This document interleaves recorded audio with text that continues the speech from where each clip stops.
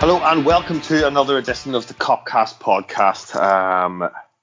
Liverpool 2, Southampton 0 at Anfield. A first half goal, a clean sheet, and also a second half goal and a win. And it seems surreal to be talking about that. So we're going to get into it as much as we can. Look ahead to United, and to do that, I have got Beryl Akis in the Netherlands. Beryl, are you well, sir? Are you feeling a little bit more optimistic about our top four chances? Yes.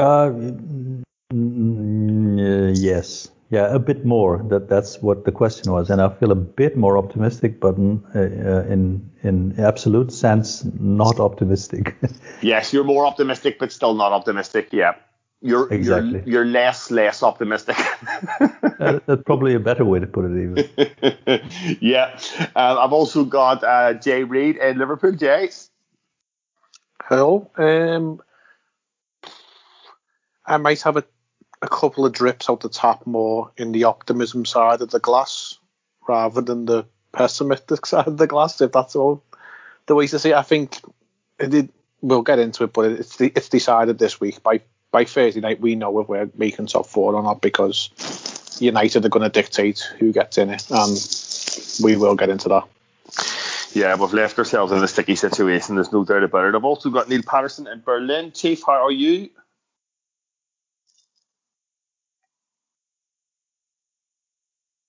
On mute by the sounds of things. Apologies. Hit the wrong button, but here I am. Yeah, not bad. I mean, first 2-0 win in ages. First clean sheet in quite a while. So something to be happy about. I know it's only Southampton, and we'll get into that. But yeah, given what we've seen over the season, to at least be in with a shot and still sort of have it in our hands is pretty mad. So fuck it, I'm all in on the optimism boat. Yeah, so Tiff, let's just kick off then. It wasn't vintage Liverpool by any stretch of the imagination. It's what we kind of knew we were going to see a few months ago for the rest of the season. It's grind it out, it's dog it out, it's try and come out on the right side of the odd goal. And you know, despite the anxiety of seeing the centre-half partnership of Williams and Phillips, we do all right. They're not very good at the minute. They're just not. And, you know, we probably did enough. We create more chances in the first half than probably we've created in a while. But again, it was that thing where we're just not sticking them away. And then Manny gets the goal, and we're reasonably comfortable, would you say? I would say say so. I think the first half we're decent. You're right, we're not converting the chances, but we create some really quite presentable ones. Their keeper makes a couple of decent saves. I think notably from Jota. And we snatch at a couple of them. Manny gets the goal. And I think the main thing about it is, I think the man of the match performer was Alisson. I think his determination to keep it at 0 was the main factor in the victory, really. I think our first goal comes after a great save by Alisson, and there are 3 or 4 times. Yeah, it's 40 something seconds. It's less than a minute later. Absolutely, and those are the sorts of things that when we were having our bad run, they were going against us. You know, we'd concede that goal. We'd concede at the wrong time.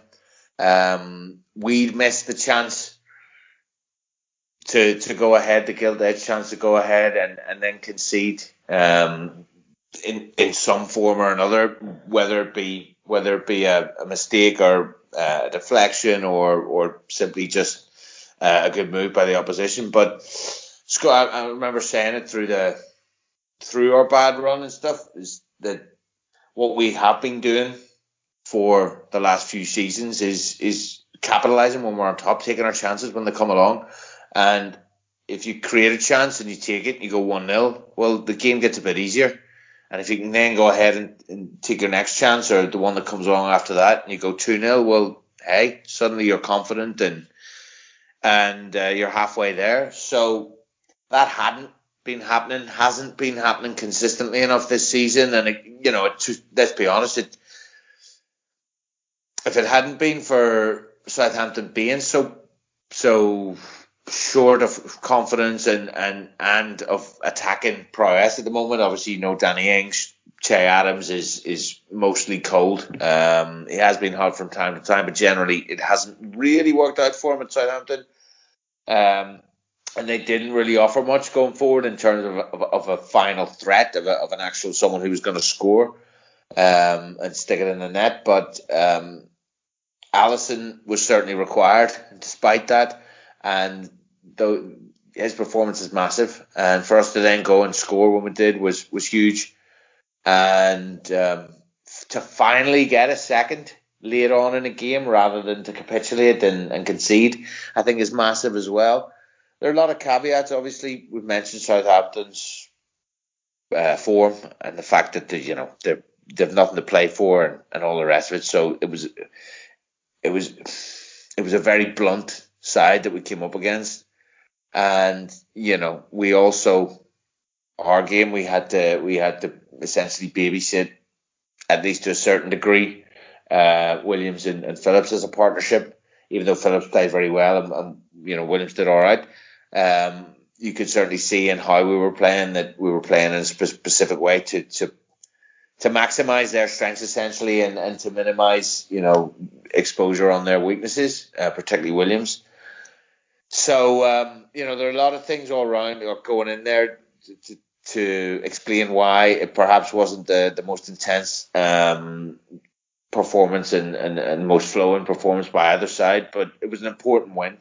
And all we can do is win. So we've got to win all our games and then see where the chips fall. So another 4 like that, I'll take. Yeah, that's kind of the way it is, Jay. I'm not sure I would call it convincing by any stretch, but a lot is going to be dictated by how we can kind of muddle through with, it's not the way Kabak's out, obviously, was out there for the weekend. Looks like he's not going to be available against United, and the way injuries have been for us this year, there's every chance that he might not play again the rest of the season.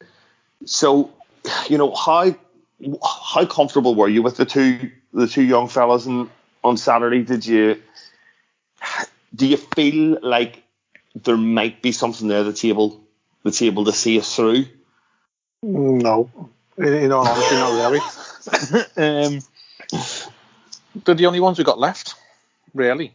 They're like, even the mirage that is Ben Davies still can't make an appearance because apparently he had a knock again, and he must have had a knock from sitting on that bloody plastic seat on the bench. I don't know how.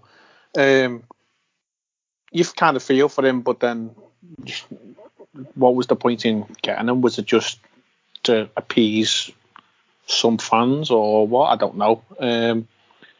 But if those two lads that we saw on Saturday line up on Thursday against United, then I'm sorry to say, but I don't see any joy coming from that game for us, because United are, the way they're going to set up, and the few threats that Southampton posed was mainly on pace, and they just waited for the opportunity of our fullbacks to push forward, which they're always going to do because that's the natural instinct and that's the way we play.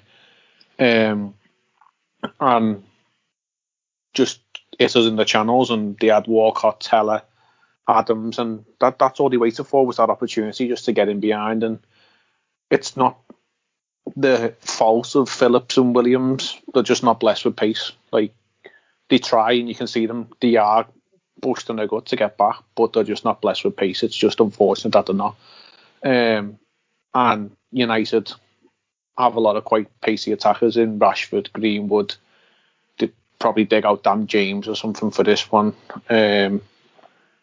Cavani might even outpace them. It's just what it is. But if we can get through and not be beaten, then we might have a chance. But as you say, it depends on Kabak. I think if James Pearce has come out and it was Monday morning, we're recording this on a Monday night, obviously, and he said that Kabak's out for United and Fabinho will be starting at centre half. Now, I know he's got connections to the club, but how does he know the fitness of a lad? Unless it's a serious injury that we're covering up, as we've done many a time, to know that he's out for United. Because Klopp's press conference on Friday, his words were, we've got a couple of players with bumps and bruises, and we'll see. But there was no fresh injuries to report. And they were the words from Klopp's mouth. The only other injuries he spoke of was Henderson's out running, but he's still a long way away. And Gomez and Van Dijk, yeah, they're just making progress. That was the only information we got given. So you would have took everything at face value and thought, well, there is no fresh injuries. And when the news come in that Keita, again, not got a knock, Milner, probably expected because he's played quite a lot recently. Davis, well, that was obvious. And then Kabak was the bit of a shock. They were out for Saturday. So, I mean, even if we get Milner back maybe for midweek, and then you can drop Fabinho, when at least it gives you something a bit more in the midfield. But if we are going to drop Fabinho back in there for Reece Williams, then that leaves you quite thin on the ground in midfield because we haven't got the options there. We're then scraping the barrel for trying to fill the midfield. And then, I mean, do we even want to debate what was on the bench on Saturday or not? Because then you are scraping the barrel like the likes of Woodburn, Comesio. Like these lads, Woodburn should have been out the club ages ago and Comesio was a kid. We are really, really thin on the ground, and it's just a sign of the season. But yeah, bringing it back to the centre half. So if it's those two on Thursday, then I don't really see much hope. No, it is a worry. There's no doubt about it.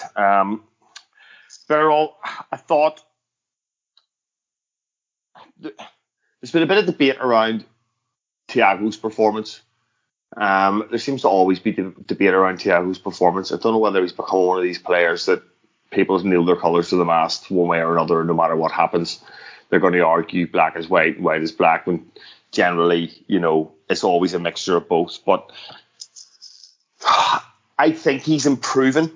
I think he's gaining a bit more influence in games. Yeah, the performance wasn't perfect, but he gets his goal really well taken. His first touch to open up the space is fantastic. But there's real signs there that he's growing in that side. And I feel like, he might be influential over the next 3 or 4 games. Someone who's been there, done that, won things, dragged teams over the line, been that leader in the middle of the park. So, what did you think of his performance? Did you see a change, or is for you, is it just more of the same? I like Thiago, and I think he's a really, really good player. This was not the easiest of seasons to integrate into this team. Imagine him playing in front of Virgil van Dijk and Joe Gomez or Joel Matip. It would have been a really different story, for sure. And I think first half wasn't a very good performance. The goal was a good goal. I think we should have scored a lot more. But I think one of the mistakes we were making was that Fabinho was staying back, and understandably so, because we needed to babysit Nat Phillips and babysitting Reece Williams. So it was understandable that he was staying back more than our normally our 3-man midfield does. But this meant that we couldn't press up front, and when your pressing game goes, then Liverpool's game goes. So I think that was one of the key things that I took away from the first half. And I didn't think it was a very good half. In second half, this changed, and And this gave Fabinho and Gini Wijnaldum and Thiago the freedom to express themselves more. And what we saw was, Thiago being Thiago, doing some of the things that he's really good at doing. His trademark move to dribble past someone, feigning one way and going the other way. The passes that you don't expect, that look risky, but always find their target. But also the Thiago of this season being, taking too much responsibility, probably because he wants to do more, because he wants to help the team, and he did some of these things he did in this game as well. But I thought it was really solid, and I think what pleased him most about his goal, very late on in the game, was the fact that Klopp didn't substitute him, which he tended to do, and he left him on for 90 minutes, and he gave the appropriate response to that by scoring this, I think, very important goal, because our track record in defending a 1-0 lead wasn't very good and very encouraging for the last few weeks. So it would have been a very, very, very nervy time, even against Southampton. So that goal was very welcome, and it changed. Probably, I wasn't confident at all that we would win this game until we finished it off, and Thiago finished it off, and I was very happy. It was exactly what I was expecting him to try, but he also pulled it off. So I saw encouragement for my own view on Thiago of being a player who could be very important for Liverpool, and he couldn't be this season because of injuries, because of his own injury, but also the injury to other key players, which meant that he needed to do different things, or meant that he needed to do more things than he was supposed to do. So I expect a lot from him next season. I would say that statistics, would argue that we can't have as much of bad luck as we have this year. Let's not jinx it. I will just knock on my wooden hat, and there you have it. And so I was very happy that he could play a more important role, and I expect even more from him. Yeah, there's no doubt in his quality, but again, there's still moments during the game when I'm watching, I'm thinking, good God, what are you doing?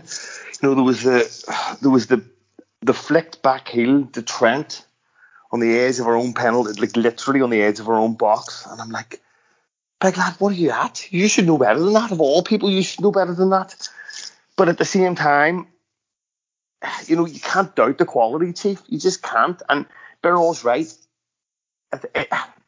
Everything we talk about and everything we have talked about this season, there's just dozens of caveats surrounding them, and it's only fair to acknowledge that when we do discuss certainly performances like Thiago's and give considerations, because it's been the way it is for so long. We're in danger of kind of losing sight of the fact that there's still massive issues with this team, and that knock-on effect it's palpable, But are you seeing him get the grips with things a little bit more? Maybe be, less rash, feel like he has to prove less, feel like he has to show his physical capability less with the reputation of the league and things like that, and just being a bit more controlled?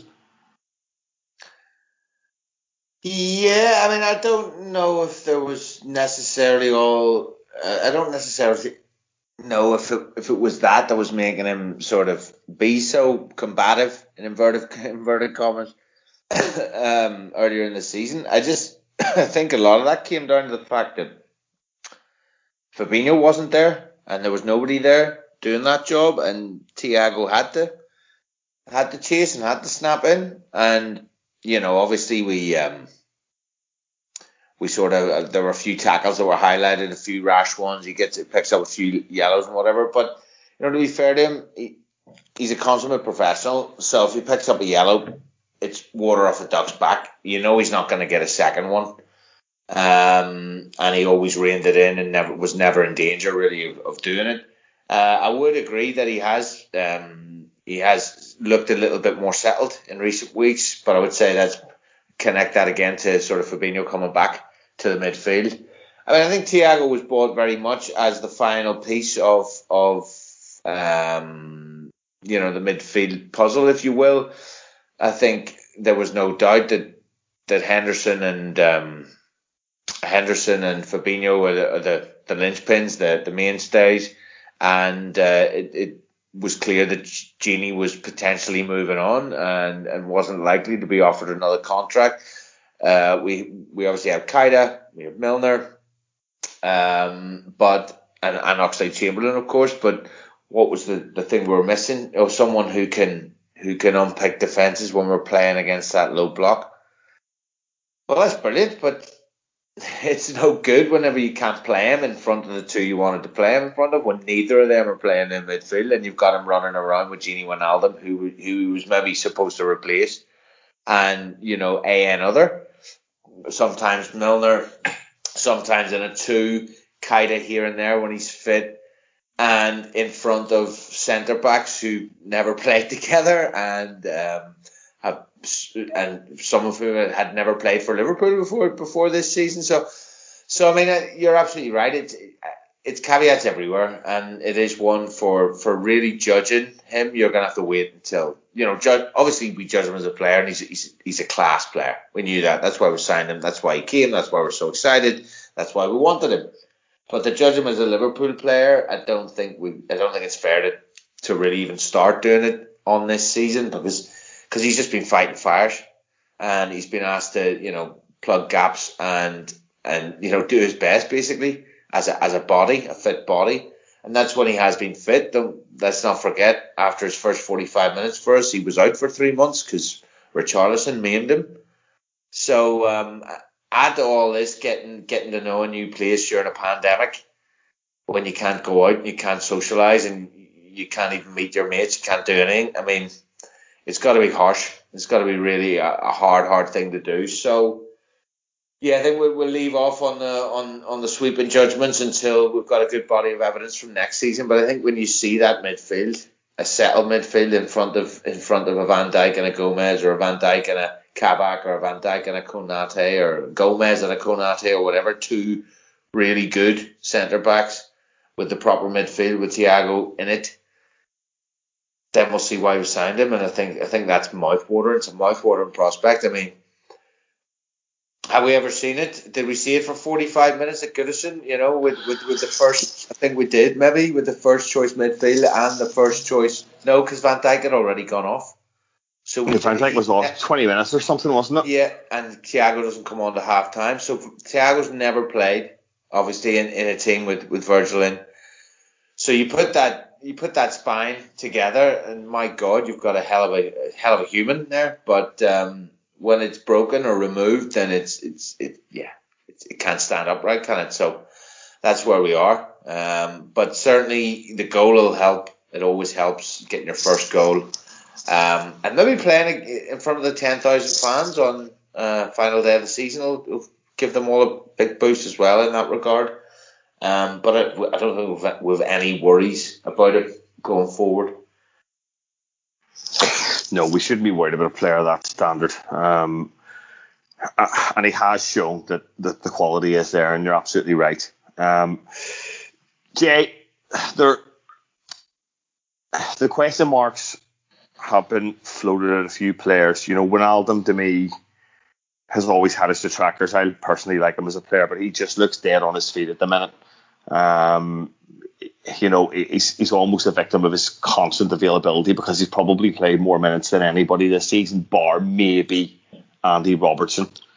But he looks just out of gas at the moment, and I think it would be fair that same sort of accusations could maybe be placed towards Bobby Firmino, where he has also had his detractors over the course of time for a variety of ridiculous and nonsensical reasons. But I think it is fair to say that his form hasn't quite been there this year, and it's no surprise that he has probably dropped out more often than the other two. Certainly Salah, when Jota's been available and decided to be put in from the start. So, maybe not so much on Wijnaldum, because, we know he's probably only going to play, 3 more games or whatever it is, 4 more games in Liverpool's shirt.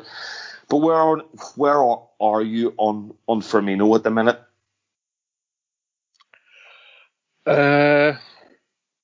It's time we moved on from him as a starter, is probably where I am. Not out the squad. He's serviceable for probably another year or two, and I just don't see where he would go anyway if we were to try and flog him. Yeah, the funny thing I see with Firmino for me though is, that your eyes are telling you he's not really that effective from the bench. And obviously comes on, he wins the ball and makes the goal on Saturday, but that's usually not the case. Usually he comes on and finds it difficult to make its way into the games. He is a player that needs a run of games to the side and needs form. So I'm not sure how much value he is as a squad player. And the other thing is, you think if we're going to move him on, it's going to really have to be now. Yeah. I think he's serviceable if we change shape. If we go more to a 4-2-3-1 and play him in the 10 or off the main number 9, however you want to put it.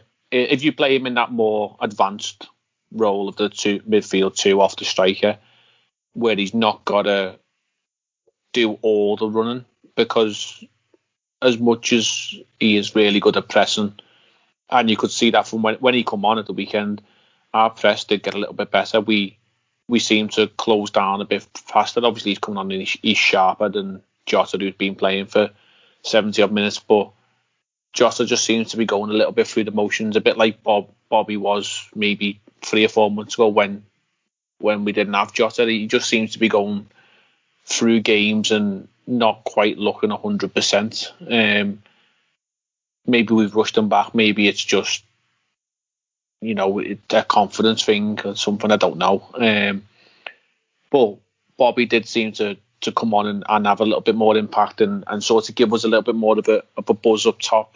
And so maybe that's his role next season if we do switch shape and we go 4-2-3-1 in games, and that's where Bobby gets his starts, because if you look at what we've had there this season, then he's sort of competing with like maybe Shaqiri as that role. If that was the role that Firmino was going to take up in the squad, where he was off the bench for certain games, but then games at Anfield against the likes of Norwich, Brighton, where they're probably going to sit in, Burnley, whatever, and you need another smart mind, quick feet on the ball in and around the penalty area, then there's plenty of games for them next season. But I just struggle to see where we'd move him on to, and would he want to move? Like, you look at, like, we've tried to flog Origi and he's just not wanted to go for whatever reason or another. And would Bobby want to go? Where would he go? Like, the obvious thing would be Spain, because he's a Brazilian lad and that tends to be the destination for a lot of Brazilian players. But none of the big 3 are going to have him. Sevilla possibly don't really like to spend big cash on big names. They tend to, if get them, they get them on a free, like they did with Rakitic. And you can't really see him dropping down to like Betis, Valencia sort of level. You'd maybe think he probably fancies himself as one more big move, possibly Italy, but again, where would he go? And you're sort of scratching your head, and I'm not an expert on European football and teams he could go to, but he's a unique player, and I think he'd sort of need a unique system and style of play, and those sort of style of plays come with teams who are brave or who are in the top end of the table, and is the spaces for Firmino? Probably not, in all honesty. Yeah, it's a difficult one. We're gonna. I mean, I'd keep him, but I just wouldn't have him as a starter because it's so cliche, but he's just not a number 9. Like for what we need, and this season more than ever, I think it's shown. Like we just need someone to put the ball in the back of the net. I said that in our chat last night, didn't I? I think it was like United, and I know Bill said obviously the cash issue, but Cavani, Van Persie, Larson, players they've had over the years who just put the ball in the back of the net.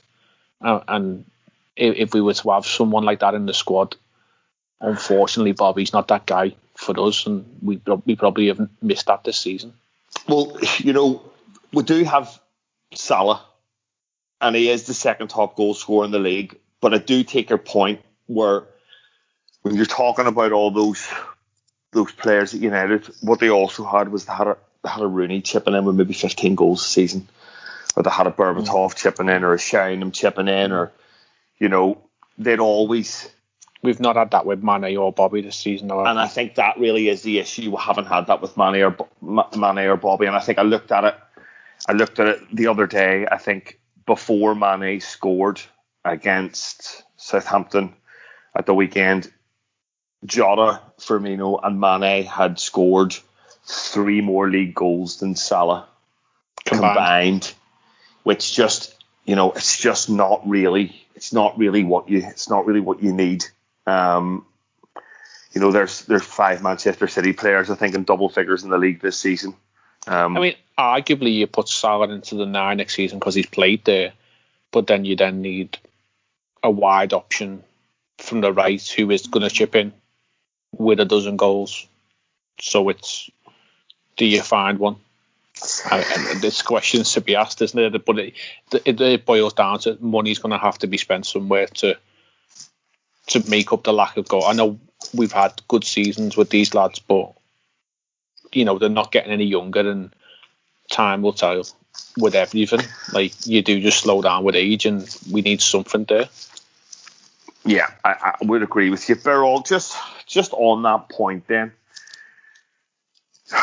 we probably do, and Jay's right. We've tried to move players on, and it hasn't worked in previous seasons, certainly last season, and we are going to have to try and manufacture deals like that this year if we're going to go and do what we're talking about doing in the summer. Because let's not forget, we're going to have to spend probably at least £60 million on a couple of centre halves. So who do you conceivably see going aside from the obvious choices? You'd expect Origi to go, you'd expect the likes of Woodburn, and if Ojo's still on loan, to get moved on, and Shaqiri potentially. But where are you on maybe the Matips or the Kaitas or the Oxlade-Chamberlains of this world? Do you see us moving anybody on, or trying to move anybody on, that might come as a little bit of a shock? I'm not sure if it would come as a shock. I think both Naby Keita and Oxlade-Chamberlain. Oxlade-Chamberlain, and I've said this many times before here, that he needs to move on just to salvage his own career. It's not, he can sit on the bench at Liverpool all he wants, but he doesn't get the playing time to nominally come back to the levels that he showed before the 2 very grave injuries that he has suffered. And I've also said, a club like Southampton, with whom he has a bond, coming from there. Not that I'm trying to broker a deal here, but a club like that on that stature in the Premier League, he would probably be a very good player for them. And we could take their what's his name, Ward-Prowse from them, and then I would be happy with that. Even if and more so if it was with closed purses, what we call it in Dutch, just a straight swap. I don't think that will happen, but that would be a good deal. Naby Keita, I've lost patience with him, and I really liked him when he played well, and you talked about Thiago, that there's been some debate about how well he performs, has performed, to put it like that. There's always some confirmation bias. You see the things that you want to see, and you ignore the things that you don't want to see. But the away game against Real Madrid was the straw that broke the camel's back, the last drop that made the bucket flow over. However way you want to put it, I'm not at all convinced anymore that he can perform in this Liverpool team in the way we want him to perform.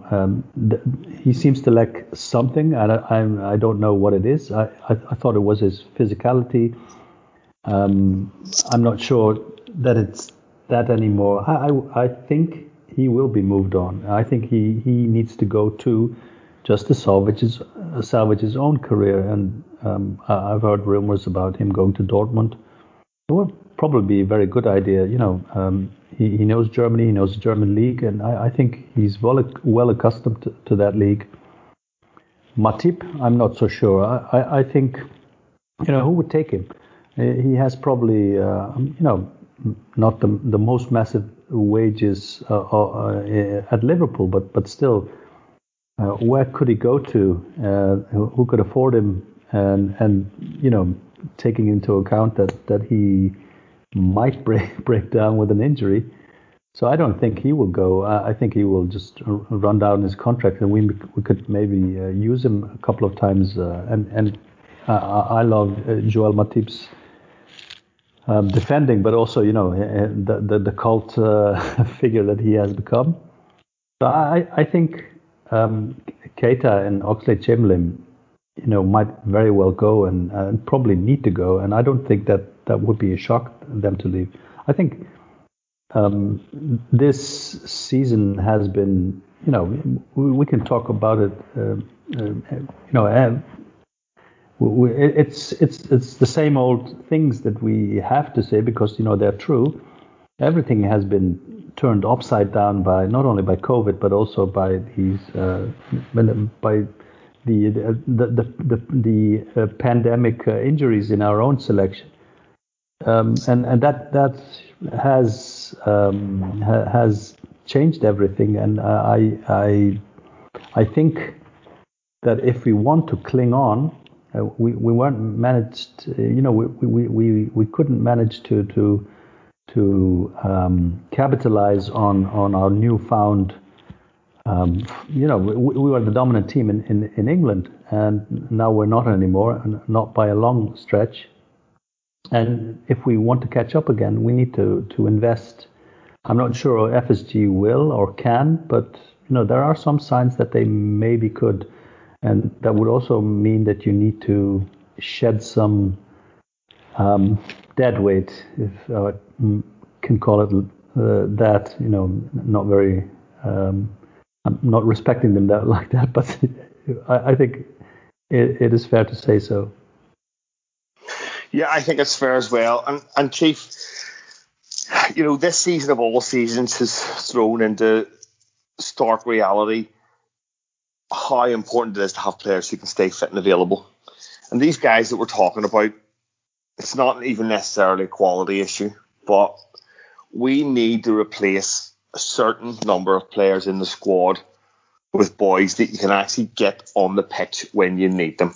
And we've seen these guys in the past, and you're going to have people that will defend them right up until the likes of your Daniel Sturridges, who, as much as everybody loves Daniel Sturridge, it came a point probably 3 seasons later than it should have that we finally moved them on.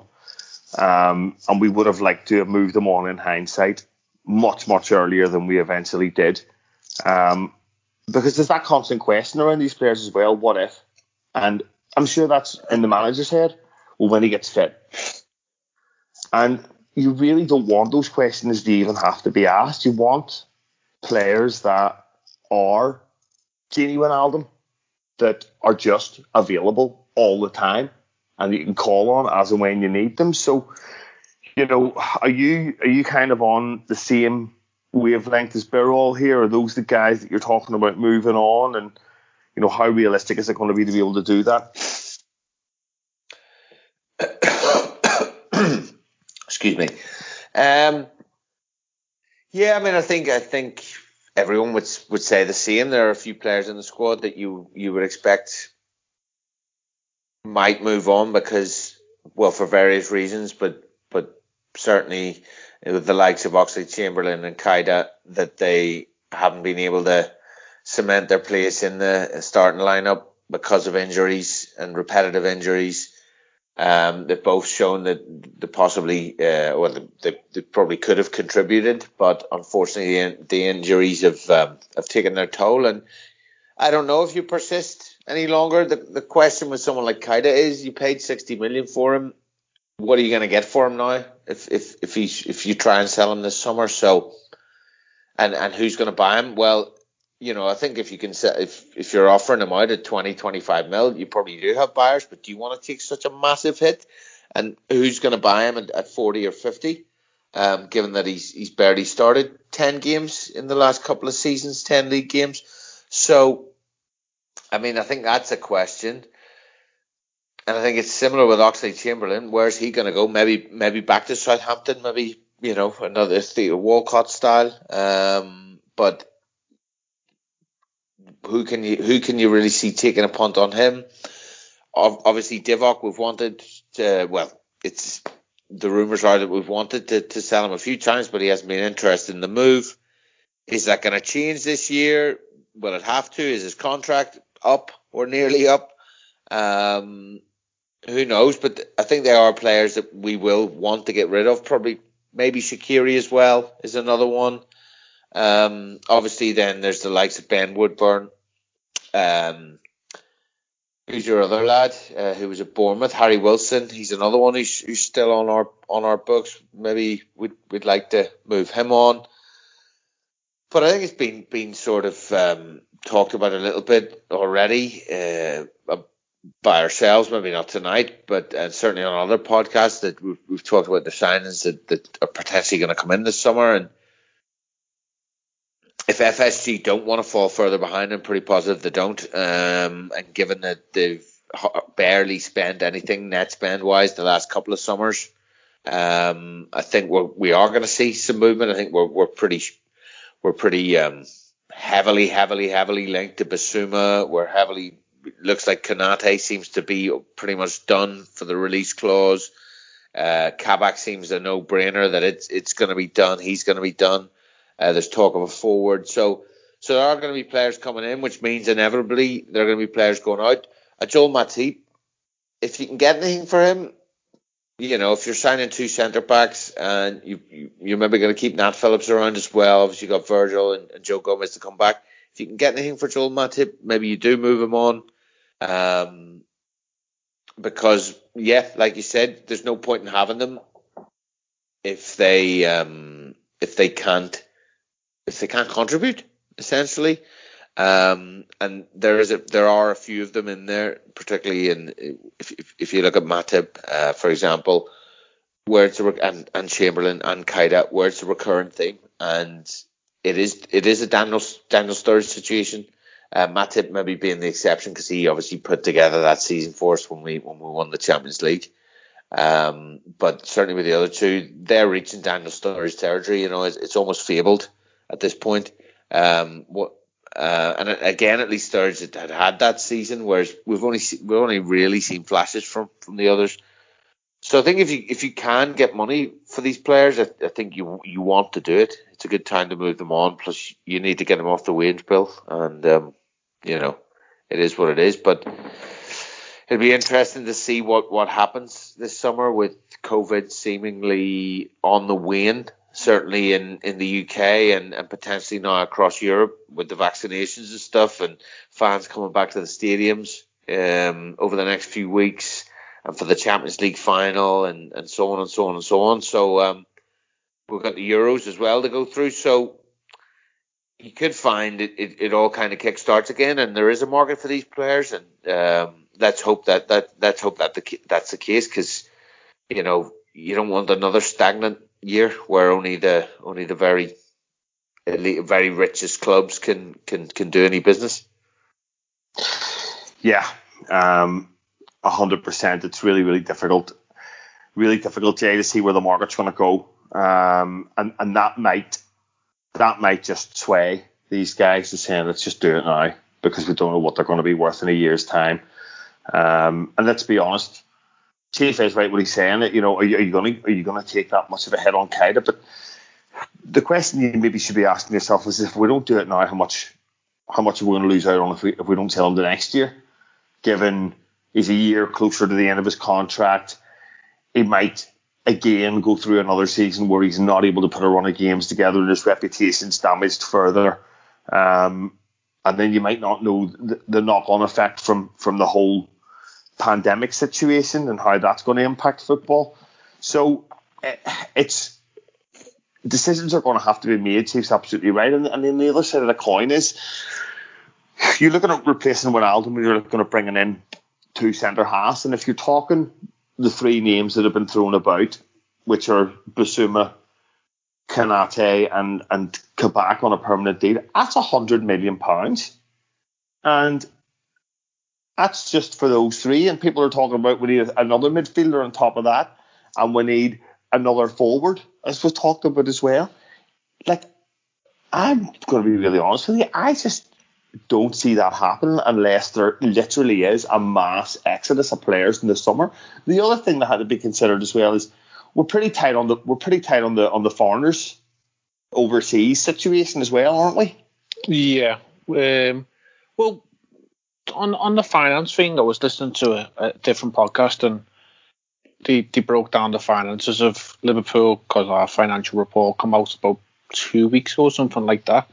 And they got into the meat and bones of the fact of a lot of our money shelled out for players 4 years ago was on deals that were spread over time, and they're pretty much paid up for this summer, which frees up a certain amount of money, you would imagine. And because we've not really spent in previous windows, the only ones we've then got on a sort of left to pay basis is Jota and Thiago, which, thinking back, was Thiago 25, something like that.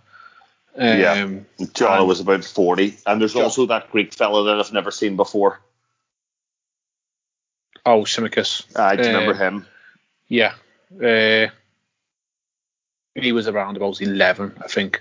But the Jota one, you've also probably got to factor in that we sold them Keanu Hoiver for, I think it was around about 8 million, rising to 12. So there's a little bit of discount on there. But in terms of what we've got left to pay, it's only those couple of lads on like big payments, where in recent years we've had to continue paying the likes of Alisson and Van Dijk and Fabinho money and whatever. So in terms of money in the pot, we should have a healthy amount to spend. Then obviously it goes down to what money have you got next season, depending on where we finish in the league. Are we in Champions League, Europa League, or nothing? That'll be a factor, you'd imagine, and that also would possibly a factor in attracting certain players. If it shouldn't be, because the appeal of Liverpool and Jurgen Klopp and what we've done in recent times should be a big enough draw. But you will have some players that will be wanting Champions League, but then if that's all they're interested in, then they're probably not the player for us or Jurgen Klopp anyway. And then also raising money from players, and as you have said, like we've got to just take whatever's offered to us at some point. I think it was last season we were trying to hold out for an extra £2 million from Burnley for Harry Wilson, and we didn't get it. And then he ended up going out on loan to Cardiff, and he's not really featured much until the latter half of the season. Now he's going to the Euros with Wales. Now if he has a decent Euros, that could bump his price up. But there's a lot of players to go. And I want to get your opinion on this. Like, Nat Phillips, would you cash in now this summer? Because for me, I think you would, in terms of going back and looking at Divock Origi, the Champions League year. He barely featured, but when he did, it was key, and his price was probably, 20 million plus. You'd be lucky to get 8 to 12 now at most. I think with Nat Phillips, we couldn't shift him on last year, and now you're probably looking at a £10 million player, which we didn't have on our hands last summer. And if we are bringing in Kanate and Kabak, and we've got Van Dijk and Gomez to come back, and you've, God forbid, Ben Davies is actually a player, and you've got Fabinho who can fill in there, would you not cash in on Phillips and take the money that is potentially there for us, what we didn't have last summer? Yeah, absolutely. No Because question. You're not going to get it if you keep him at fifth choice, and he drops into mediocrity and plays half a dozen games in the cups. That 10 million goes 2 million next summer. Yeah, well, I think I'll take this back to a situation. Probably about 20 years ago now, and this is when I kind of realised that is probably the most prudent option, was the Milan Barros situation. Barros was a decent footballer. Was able to kind of see where he was going, even though his head was always looking directly at his feet, which was mad. He must have had unbelievable peripheral vision. But he was top scorer, I think, in Euro 2004. Is that right? I think he was top goal scorer in that Euros. Yeah. The Czechs had a good side, and that was really the time we should. Yeah, and that was really the time we should have moved him on. And it wasn't until I think the year after, or maybe even the year after that, we shifted him on to Villa for maybe 6 or 7 million or something. But we could have got twice that at the time.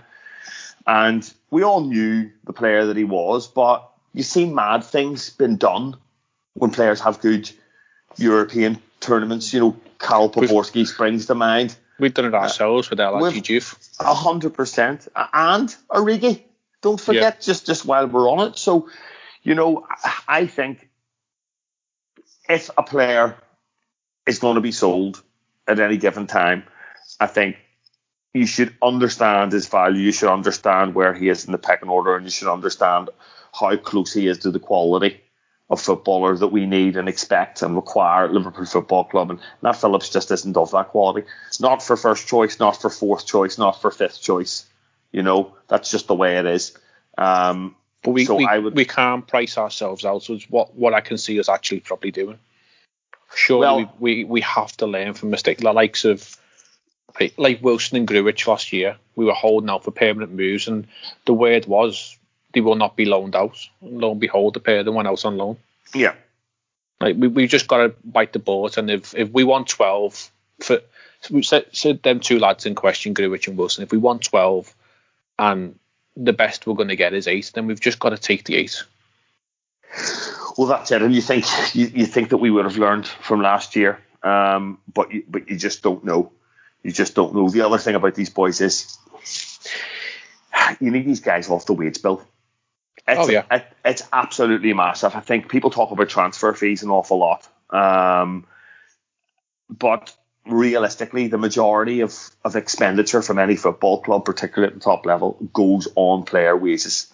So it's how much you're paying these guys. Now, you know, the silver lining, if you really want to call it that really is pushing the boat out for glass half empty of not really having any sort of success this year, is the club shouldn't neither have to pay the bonuses, which we know are considerable against the players' contracts at the club, because their contracts are very much performance based. So hopefully there's a few quid there that can go, but we do need some of these. We need a lot of these guys off the wages, a lot of them. For me, if you shift Harry Wilson and Grujic on for, let's say, 15 million being realistically what we could probably recoup for both of the lads, plus their wages, funds Kabak, and that's a player who we probably have an invested future in. Where these two lads, we've got nothing.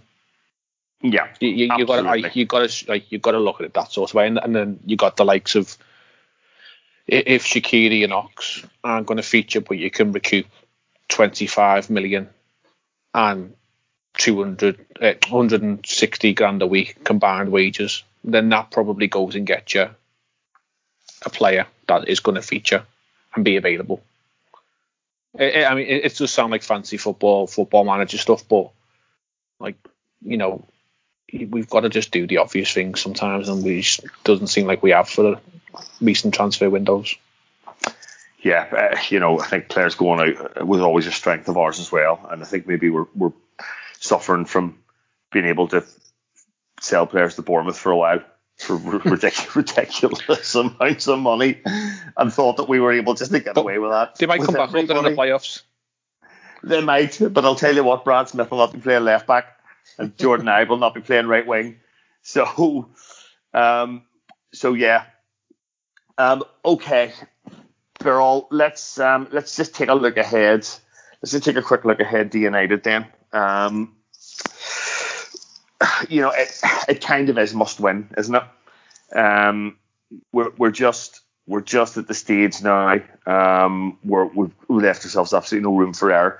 But the strange thing is, our form's actually decent in the league. It's 4 wins from 6, unbeaten in 6. I think it's something like unbeaten in maybe 9 or 10 if you exclude the Madrid debacle away from home. So, we do have a bit of form, but obviously there's the issues at centre back. United seem to be this team that just keep on being able to win somehow. Fair play to them, and they've got lots and lots of really good players, let's be honest, so it shouldn't really be a surprise to anybody that they're up the top end of the table.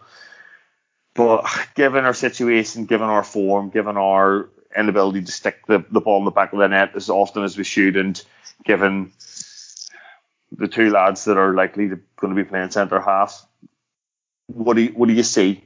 Do you see a Fabinho switch to the back? Who do you see coming in the middle of the park? What do you think he's going to do up top with the 3? Well, let's start with the assumption that this is a must-win. I'm not sure it is. For me it is, because I think Manchester United will do their best to lose against Leicester and do their best to win against us. We had a 3-goal, a 3-point swing against Leicester that we needed to find. But if Manchester United were to succeed in what they try to do, then that it would be impossible to find a fourth, the top 4. But I'm not sure that we necessarily need to win. I think if we would take a point, then that might be enough in the long run, because I think Leicester City are crumbling, and they have been.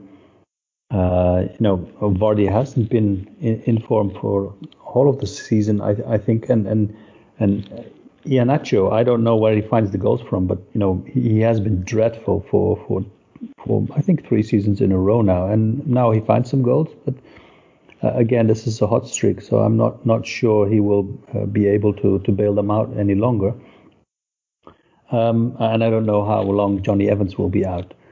So I could see them crumbling, and if they crumble, we don't need 3 points at Old Trafford. I would really like 3 points at Old Trafford, but I've been watching Manchester United, and as we talked about this pre-pod, it's a strange turnaround from us being. I think we were.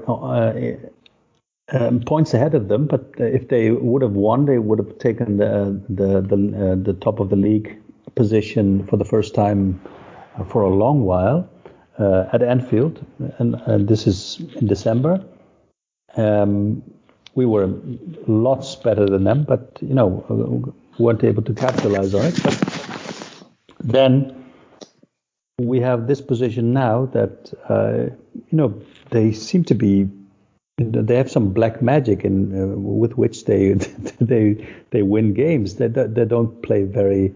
That their tactical setup isn't very interesting, but there's some flow to their game, and they have goal scorers. They have Mason Greenwood scores goals, Edinson Cavani scores goals, Rashford scores goals, Bruno Fernandes scores goals, and the referees score goals for them. Yeah, it's and if you just look at the game against Aston Villa, they concede, they go in behind. They get a penalty, and it's a bit of a gift. And Mason Greenwood makes a handball, and I think any other team would have gotten a penalty against them, but they don't. And then I think I don't know if you've seen the Ollie Watkins situation. Their keeper.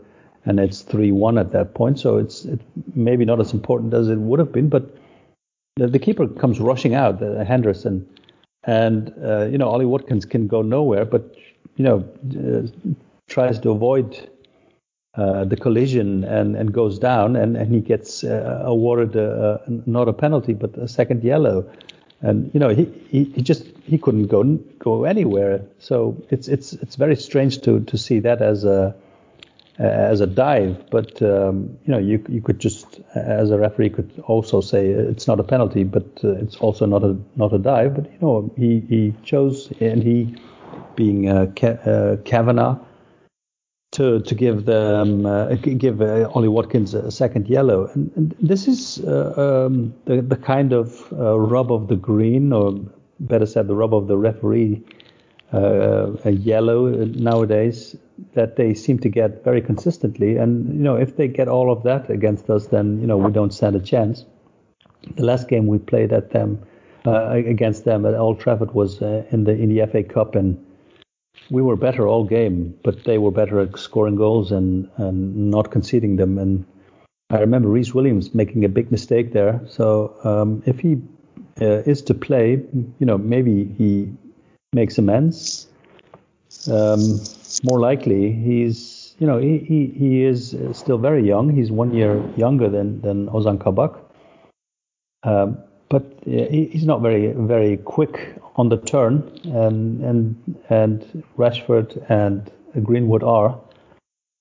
So their strengths are exactly at the points that we have our weak points. So if Kabak doesn't play, I would play Fabinho at the back. I'm not a fan of that, but again, if we don't need to win, if you say a point is enough, I would play Fabinho at the back and just try to be conservative and hit them the same way and play with Mane and Salah up top and with a midfielder extra. It could be Curtis Jones, it could also be Firmino, but playing further back, on the midfield, you could say. Yeah, I always have hope. I always back us, but I'm not as confident as I would have been a year ago. Yeah, Chief, it's not one I'm looking forward to. Not that I've looked forward to a lot of games recently, but this one's given me extra incentive to stay away from the TV. They're in form, and they've just got match winners. They're always ready. They're just guys that can stick the goal in the net. Mason Greenwood's 12 or something, and he's 5 goals in his last 5 games. And then you throw Rashford, Cavani, Fernandes into the mix. They've got bags of pace all over the pitch, and they're a team that notoriously have got the rub of the green over the years and continue to get the rub of the green. And the other thing to say is our record at Old Trafford in recent years has been pretty dismal under Klopp. I think the only time we won there, and did we even win there, was in the Europa League. We drew 1 each. We drew. So I don't think Klopp's actually ever won at Old Trafford. Nah, So I think in that though, you sort of it all rolls into one, in that it doesn't really matter how good United's form is either, or Liverpool's form, because this game will be turgid, and both teams will play it differently to how they normally play, and it'll probably finish 0-0 or 1-1. And I'd be happy enough with that, because I think we probably would still be in the mix for it.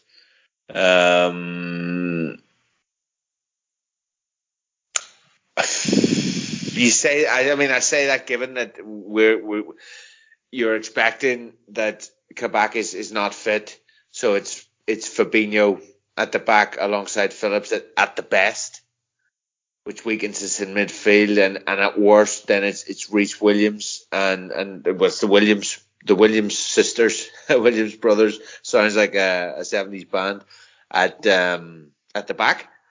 Obviously no relations, but they just both have Williams. No, it's Williams and Phillips, obviously stupid of me. But the pair of them, basically, two who you wouldn't normally have starting. And if you've got them up against, as you say, Rashford, Cavani and so on, they're probably going to get found out. I mean, it's fair enough. They're high quality strikers. Cavani's really showing top form, and showing what a clever, classy player he is. He really is, isn't he? Fucking annoy me. I hate the way United seem to pull them off. Like Ibrahimovic was one, Van Persie sharing him. They just sometimes they bought some crap as well. They bought Falcao and whatever, like, and that didn't work. But often they get Larson was another one that was mentioned earlier. Just top players at the end of their careers who can just keep sticking the ball in the net, and who seem to help the players around them as well. So if you are starting with a Phillips Williams back two, their centre back pairing, or even a Fabinho Phillips centre back pairing, you're up against it, and I would take a draw if you're starting there. If somehow Kabak's fit, you can put Fabinho in the midfield, you've got Kabak and Phillips at the back, you've got a chance. Go for it. But I think it will be. I mean, even the season we finished 1 point off City, we get a draw at Old Trafford, and Klopp gets a little bit accused of not going for it enough and of playing the occasion, because they're no great shakes and we are, and we still get a 0-0, I think it is, and in the end it costs us. But he's happy with it at the time, and the same happens with Goodison. He plays these games differently, and to be honest, United do as well. There've been a lot of draws recently, haven't there? Yeah, it was 1-1 last year as well. Lallana later on. Yeah. And I can just wasn't it a draw earlier in the season, or did they beat us? I can't remember. No, it was 0-0, I think, wasn't it? It was 0-0. Yeah, so I mean, like I said, I would not be surprised to see a low scoring draw, or even a no score draw. And with Birrell, though, I think this could rumble on and on. With Leicester, I mean, I'm just interested to see what happens. To be honest, a lot of it's going to be contextualized by what happens on Tuesday night, Leicester against United. Obviously, we've heard that United are probably going to make some changes. It won't be the reserves, though. I mean, they're bound to have a few of their players out there, and Leicester have kind of collapsed. So it'll be interesting. Well, they are collapsing. They are collapsing. I mean, say that's a draw. You know, then we can probably afford not to win. But it might just then give us the extra incentive, give the lads the extra incentive to go out and make sure they get the 3 points. So there's still a lot of variables here. But I would be very pleasantly surprised if Liverpool go to Old Trafford and get 3 points. Yeah, so Jay, just, finally, do you think it's must win if Leicester win tomorrow night? Must not lose if Leicester win tomorrow night. Okay. I mean, Rodgers and Leicester are conspiring to fall apart yet again. We'll all be waiting to see what side Solskjaer puts out. And I know I joked before about the reserves and stuff, but they will put a decent lineup out. Like they've got a decent enough squad. It's just how Leicester approach the occasion. Are they going to approach it with maybe the same mentality that we will, where it's just don't get beat, especially considering what happened to them on Friday against Newcastle? I didn't watch the game, but by all intents and purposes, were they 4-0 down before they got the 2 goals back? I don't know. But they were. Yeah. 4-0. They'll probably go there with the mentality of we can't afford to lose, but it's Rodgers, he's egotistical. He'll probably shoot himself in the foot, or we hope he will anyway. I mean, as you mentioned before, like going into our lineup, if Kabak's fit, then that's a bonus. If not, then I think there's no option but to play Fabinho back there. And maybe for me, I put Curtis Jones in. Like, he's a local lad. He knows what this match means. Like what a derby means to a local lad. Like Liverpool United, he's grew up with, well, being United shadow pretty much. So he knows what it means, and he might just have that little bit of edge, that little bit of drive from midfield. If we are going to drop Fabinho back, you'd imagine Wijnaldum and Thiago will then be asked to sit more. It might just be a case of having someone like him to break on and try and join the attack and connect something. And he's got that little bit of something about him where he will try and do something different. And in these games, as you said in the past, they've been tight, they've been tense, that they ain't coming to play. We sort of fall into a shell, especially at Old Trafford. That it might just be something like him that is the difference. And I mean, I'd love it if we win, but I think realistically, regardless of what Leicester do, we've got to not get beat. If we lose this, then it's the nail in the coffin. It's done. Then I think we all are clinging to hope.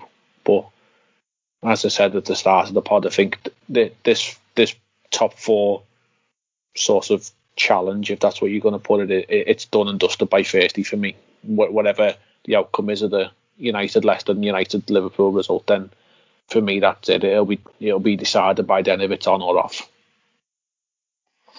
Yeah, so all eyes on the next 3 days, I guess, which could probably shape our season. And unfortunately, it's United who look like they're going to dictate that. What a god-awful thought. So I think we've gone considerably over the hour. I have absolutely no idea how we managed to get over an hour on that game. So fair play, everybody. Hats off to you. So until next time, I don't even know. Up the really don't even want to watch them anymore, Reds.